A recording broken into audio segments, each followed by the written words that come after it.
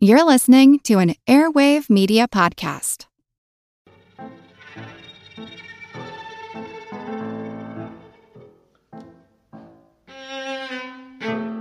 In the ancient empire of Ghana, a drum sounds in the distance. Traders go to the appointed spot. The people they are trading with have already gone, leaving their goods behind them. This is the silent trade. The commodity that waits for them unprotected is gold. What do they have to offer that would be important enough for their trading partners to trust this system so much? It's salt. My name's Moxie, and this is your Brain on Facts. When you need mealtime inspiration, it's worth shopping Kroger, where you'll find over 30,000 mouth-watering choices that excite your inner foodie. And no matter what tasty choice you make, you'll enjoy our everyday low prices, plus extra ways to save, like digital coupons worth over $600 each week. You can also save up to $1 off per gallon at the pump with fuel points. More savings and more inspiring flavors make shopping Kroger worth it every time. Kroger, fresh for everyone. Fuel restrictions apply. To a chemist, salt is what you get when positive and negative ions enter each other's orbit. To everyone else, salt is sodium chloride, the white crystals left over from seawater evaporation. It's been essential for food preservation since mankind began harvesting it in the Neolithic period. Egyptians traded cedar, glass, and dye to Phoenicians, who paid them primarily with salt and salted fish. The Celts in Britain were huge users of salt, growing rich by trading for luxury items like wine with Greeks and Romans. Blocks of salt bound with straw, called amulechu, were used as currency in Ethiopia until the early 20th century, and had been since at least the 6th century. In China, bandits and rebels thrived on salt smuggling to avoid taxes. Salt taxes and governmental monopolies have led to protests and wars around the globe, including being a contributing factor in the French Revolution. In colonial India, only the British government could produce and profit from salt production conducted by the Indians living on the coast. This was why Gandhi and his followers marched for 23 days to protest in March of 1930.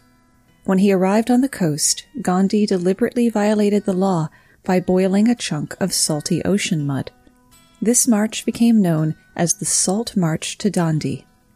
People across India began making their own salt in protest, which was an important milestone in the struggle for Indian independence.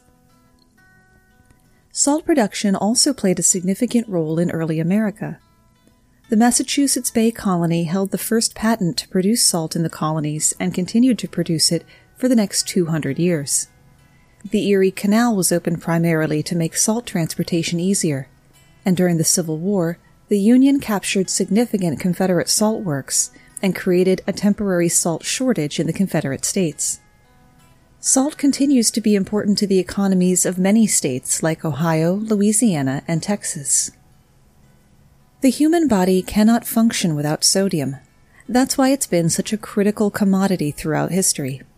Sodium is necessary for nerves to transmit impulses to muscles, including the heart, to contract and relax, and for your body to maintain the correct fluid balance. When sodium is in short supply, chemical and hormonal messages signal the kidneys and sweat glands to hold on to water and conserve sodium. Salt is so essential to the body that if you drink too much water, it can flush it out of your system and cause fatal hyponatremia. Such was the case of the otherwise healthy 28-year-old woman who died in 2007 when participating in a radio station contest, Hold Your Wee for a Wee, in which contestants were required to drink as much water as possible without going to the bathroom in order to win a Nintendo video game console.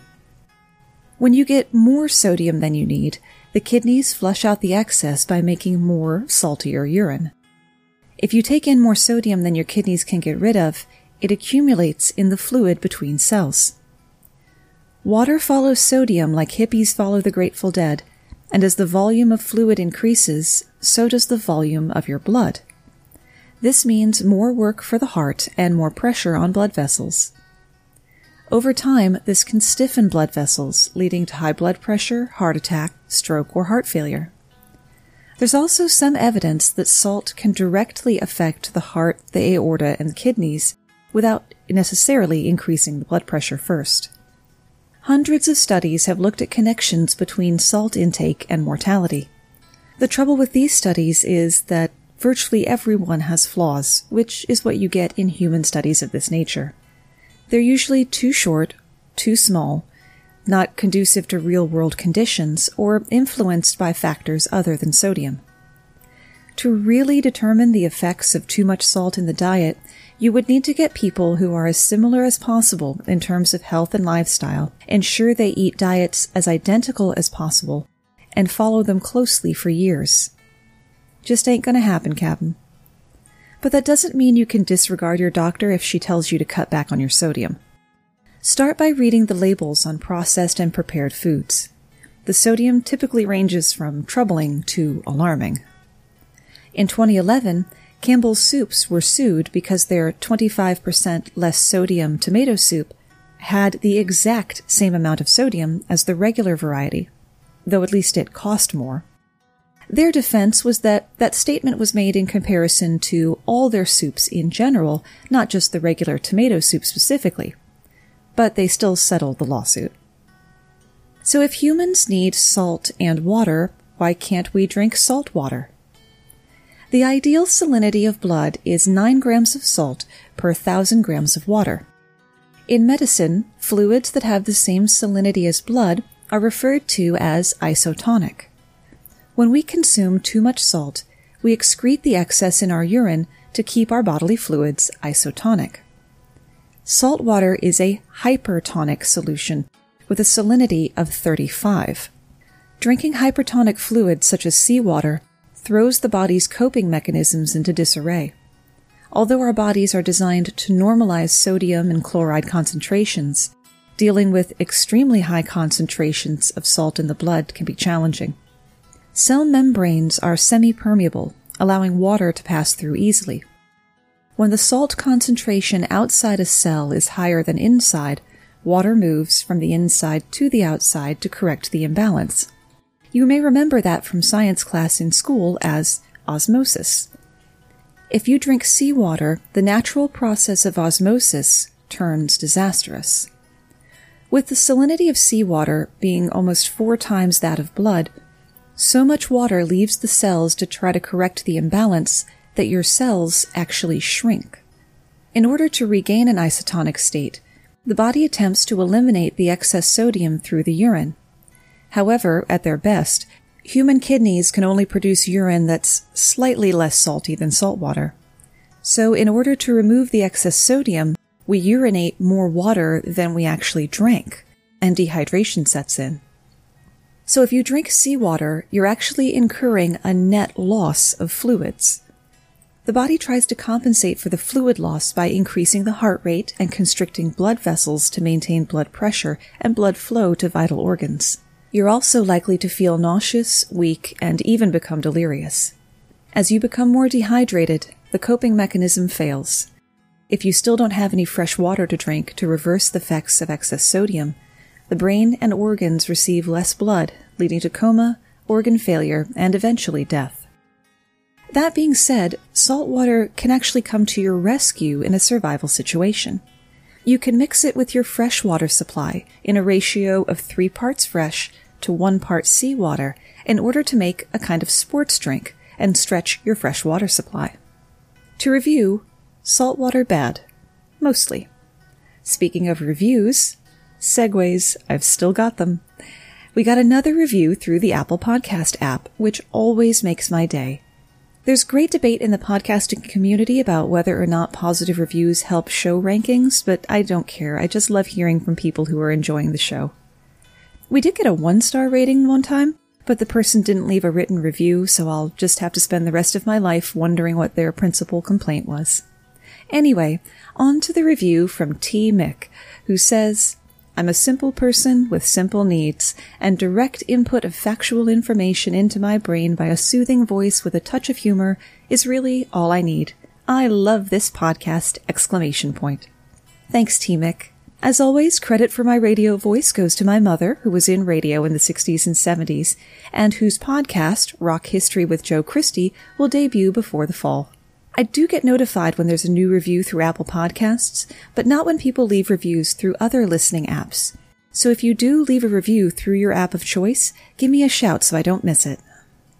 So humans can't drink seawater, but that's okay because we don't live in the ocean. But what about the animals that do? Most of them are what's called osmotic regulators, able to control the process of osmosis in various ways. For example, salmon use specialized cells on their gills, called chloride cells, to excrete excess salt, allowing the fish to take in water without becoming dehydrated. Sea turtles secrete excess salt from salt glands behind their eyes.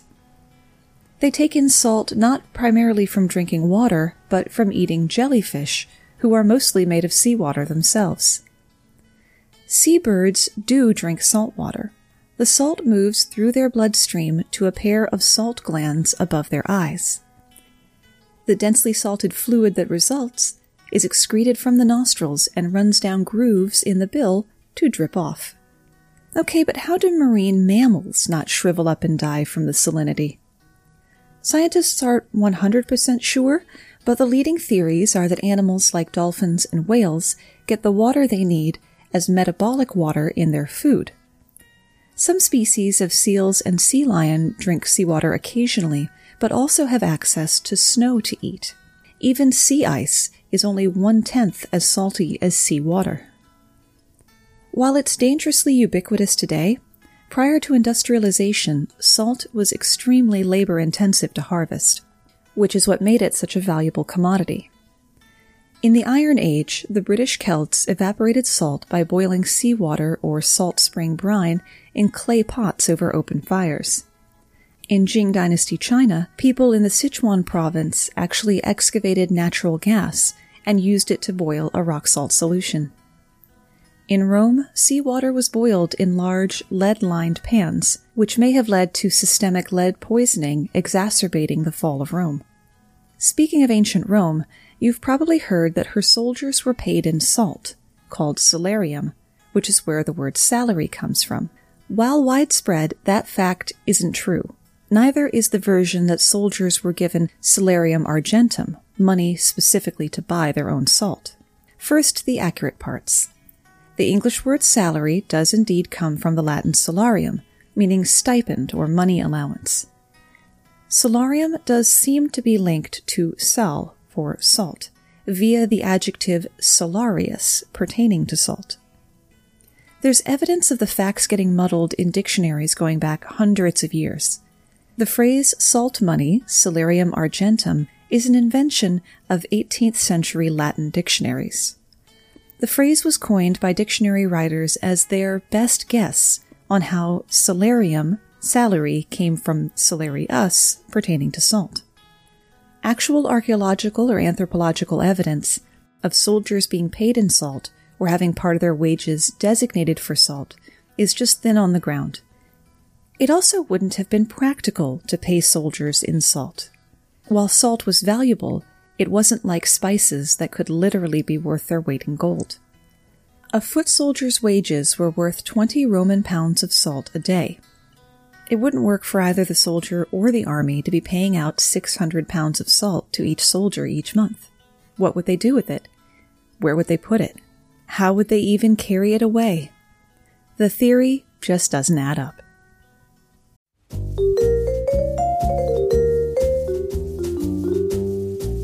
Have you ever wondered what really happened to Amelia Earhart or the lost colony of Roanoke? Do you ever find yourself scouring the internet for vicious Victorians and their murders by gaslight? Or perhaps you're just sick and tired of women being constantly misrepresented or plain lied about throughout history? If so, join me, Katie Charlwood, history harlot and reader of books, on Who Did What Now, the history podcast that's not your history class. Part of the Airwave Media Network.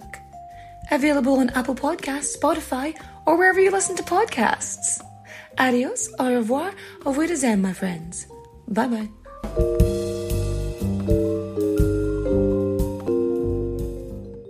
I'll be seeing you. Everybody shush! William Shatner has something to say. Cat and Jethro, Box of Oddities. What do you do when the woman you love dies?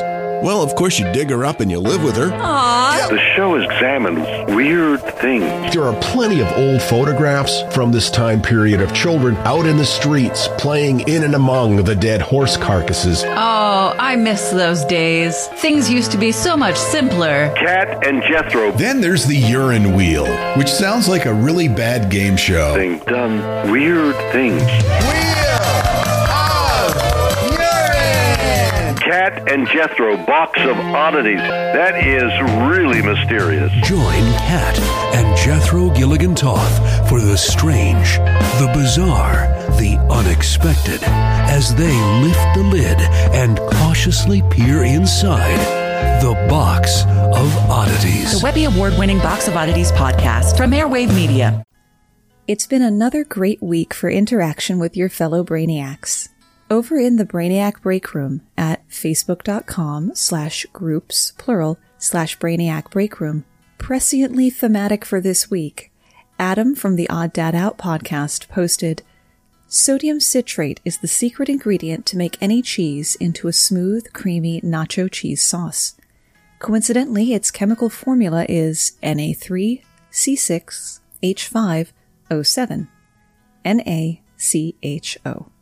The Brainiac Break Room is open to anyone looking for a place to share interesting tidbits they find, to get facts that don't make it onto the main social media feeds, as well as to talk about topics from each week's episode. And big thanks to all the folks in the Twitterverse who've been retweeting posts this past week, including Eric Parfait, Jeff Vickers, Emily Prokop, Richard Enriquez, Eric Rowe, and Charles with a Hammer. And last week, I finally got to be a guest on the Great Historical Hotties show, which rates important people that you may not have heard of on criteria like mental attractiveness and je ne sais quoi. So be sure you check that one out. The topic was senators, and I gave lots of love to one of my favorites, Tammy Duckworth, who is thoroughly badass. Humans taste saltiness thanks to epithelial sodium channels, which are basically pores that allow sodium ions to pass into the taste receptor cells in the taste buds. The receptor then tells the brain that something is salty. Salt also makes things sweeter. Besides our mouths, our intestines are full of sugar sensors. In fact, many human organs have sugar sensors, and their job usually is to process glucose and insulin in the blood. However, intestinal glucose sensor has another job in our mouth. It pushes glucose into the sweet taste cells when it senses the presence of sodium in the food, thus triggering the cell to register more sweetness. Salt also suppresses bitterness, even better than adding sugar to food does.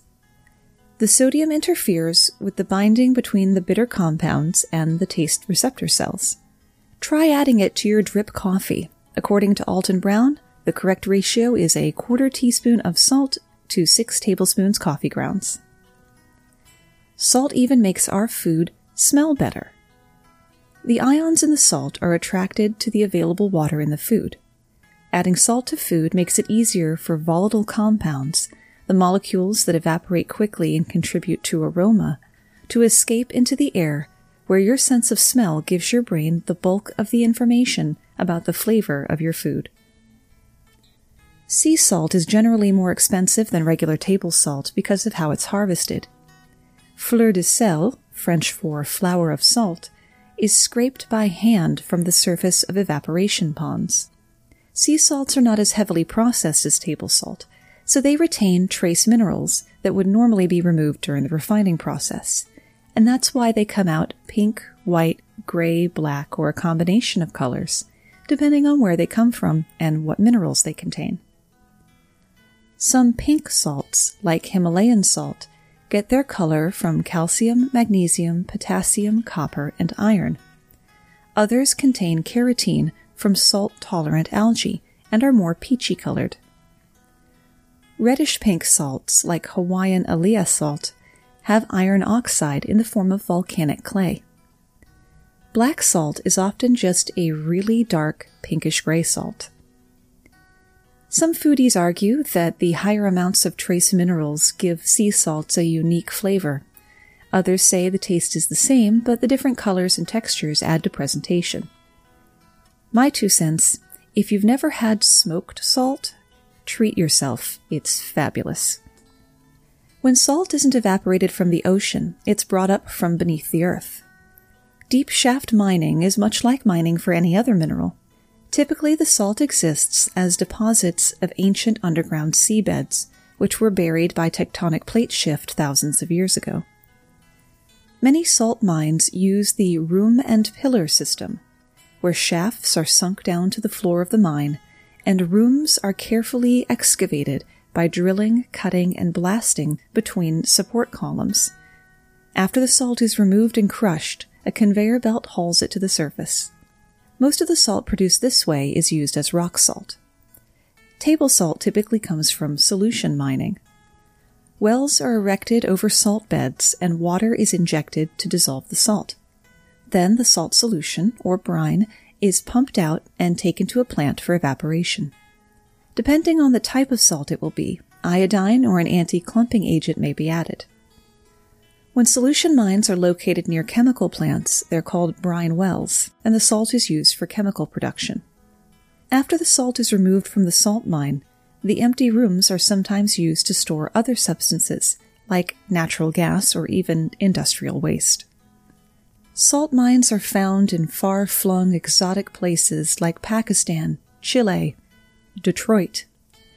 A 114-year-old mine lies more than 1,200 feet below the Motor City's roads with 100 miles of tunnels. Getting to the salt in 1910 proved costly, both financially and mortally. 6 men were killed during the dig, and the Detroit Salt and Manufacturing Company was bankrupted in the process. Everything had to be lowered 1,000 feet or 320 meters into the mine, and once lowered in, it wasn't coming back out. And that includes the mules. A second tunnel was dug in 1922 so that salt could be brought up faster and larger equipment lowered, sent down piece by piece, and reassembled in a machine shop in the mine. Miners ride down in a tiny elevator, going down deeper than the Empire State Building is tall. And it's not all bad. The mine itself is a relatively clean and spacious place to work, as mines go. There are no vermin, because there's nothing for them to eat, and workers are even allowed to smoke in some areas. On the morning of November 21st, 1980, a 12-man Texaco oil rig crew on Louisiana's Lake Peigneur noticed that their drill had seized up below the surface of the shallow lake and they couldn't get it free. There were some loud popping noises. Their platform began to tilt toward the water and the men scrambled for shore. 90 minutes later, they watched as $15 million worth of derrick vanished into a lake that only had an average depth of about 3 feet or 1 meter. The derrick had been 150 feet or 46 meters tall. They had accidentally drilled into the main shaft of a diamond crystal salt mine whose tunnels crisscrossed the rock under the lake. Lake water was now rushing into the mine through the rapidly expanding hole in the salt dome, with a force 10 times that of a fire hydrant. Down in the mine, 50 workers suddenly found themselves in a disaster movie, using mine carts and an agonizingly slow elevator to escape. Thankfully, all 50 got out alive, but the drama was just beginning for Lake Peigneur. The oilmen watched in shock as the lake became the largest man-made whirlpool in history, a swirling vortex of mud, trees, and barges. A tugboat, a dock, another drilling platform, a parking lot, and a big chunk of nearby Jefferson Island were sucked into the abyss. Lake Peigneur used to drain into Vermilion Bay via the Delcambre Canal, but once the lake was emptied into the mine, the canal changed directions, and salt water from the Gulf of Mexico flooded into the muddy lake bed. To this day, Lake Peigneur has a brackish ecosystem very different from what it had in 1980. The backwards flow created a temporary 164-foot or 50-meter waterfall, the tallest in the state, and 400-foot, 122-meter geysers burst forth periodically from the depths as compressed air was forced out of the flooded mine shafts. The drilling company eventually agreed to pay the equivalent of $150 million to the owners of the mine and other flooded local businesses, because they had been drilling in the wrong place. An engineer mistook one system of coordinates for a similar, but obviously distinctly critically different system of coordinates. Remind me of this if I ever do an episode on expensive failures. Veering away from colossal catastrophes for a moment, I have an exciting new project to tell you about. As if Your Brain on Facts and Science with Savannah H7 weren't enough to keep me busy. And there will be more Science with Savannah's if I can squeeze into her busy 7-year-old schedule. I've teamed up with 3 of my favorite podcast hosts to create the pilot for a new show. Join Eric from Fan Theory World, Ryan from Conspiracy Theoryology, and Sean, the Velvet Drizzle himself, from Stories of Yore and Yours, and myself as we take turns telling each other fascinating facts. Except one of us is lying, and the person who's it only gets to ask each person one question in order to spot the lie. The pilot episode will be available as a Patreon exclusive on July 10th, well before it goes out to the wider world. Go to patreon.com/yourbrainonfacts today to sign up for a membership as low as $2 a month to hear the first episode of Spot the Lie before anyone else. Take a look at the other tiers while you're there. In addition to early access to the regular episodes, you can get 2 bonus mini episodes each month for as little as 33 cents a day, less than the cheapest toll you go through, as well as voting on show topics and more. And I'd like to thank and welcome our newest patron, Eric Rowe, who joins us all the way from New Zealand, which is some amazing and humbling reach for my little program. Rock salt is one of the most effective substances for de-icing roadways when winter weather strikes. But while it makes roads safer, tons of salt ends up in rivers, lakes, and marshes, where it poses a real danger to the aquatic life and the potability of the water. It's not doing bridges, overpasses, and exposed metal of road infrastructure any favors either. Currently, the U.S. dumps about 15 million tons per year. In some cases, the salt, silt, and other substances have been building up layer by layer since the 1930s. That's why some areas are testing alternate substances to keep drivers safe. Some cities in Canada are now using a beet juice and salt mixture on the roads to stop them freezing over. The beet juice prevents roads from icing in temperatures up to -25 degrees Celsius, which is -13 Fahrenheit, making it more effective than just salt on its own. The beet juice mixture is also less toxic for the environment, though local residents have complained they don't like the way it smells. One U.S. city has chosen to use cheese brine to de-ice roads since 2009, and it works more effectively than the rock salt. 3 guesses where they're using cheese brine, and the last 2 don't count. That's right, Wisconsin. Bergen County, New Jersey has been using pickle brine since the winter of 2014.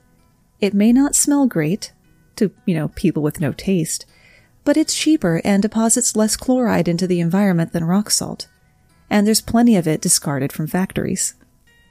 New Jersey was pushed to try pickle brine after its 40,000-ton shipment of rock salt was held up at the Port of Maine because the vessel wasn't flying a U.S. flag, a violation of the 1920 Federal Maritime Act, which mandates that ships carrying goods between 2 U.S. ports fly the American flag. This bureaucratic tangle forced New Jersey to get creative with spare brine that was normally a waste product, which means it was also cost-effective. It seems many regions have alternative chemicals on hand that can inventively cut costs, eliminate waste, and protect the environment. Alaska, Russia, Hungary, and the state of Tennessee have all used waste from distilleries to de-ice roads in recent years. And that's where we run out of ideas, at least for today. We didn't even get into salt's significance in religion and folklore, like the Old Testament story of Lot's wife being turned into a pillar of salt, the Finnish legend of a magic salt mill that spared slaves the burden of having to turn it all day, or the Salt Witch of the Nebraska Plains. I could probably do an entire episode on creation stories of how the ocean became salty, like the Russian tale of a poor man who gets a magic millstone that can provide he and his wife with anything they need. His greedy brother tricks him out of it and tells the millstone to make salt for him to sell, but he doesn't know the right words to make the millstone stop. His boat sank under the weight of the salt, and the millstone just kept right on turning. Thanks for spending part of your day with me. And remember, the pilot episode of Spot the Lie hits patreon.com/yourbrainonfacts on July 10th.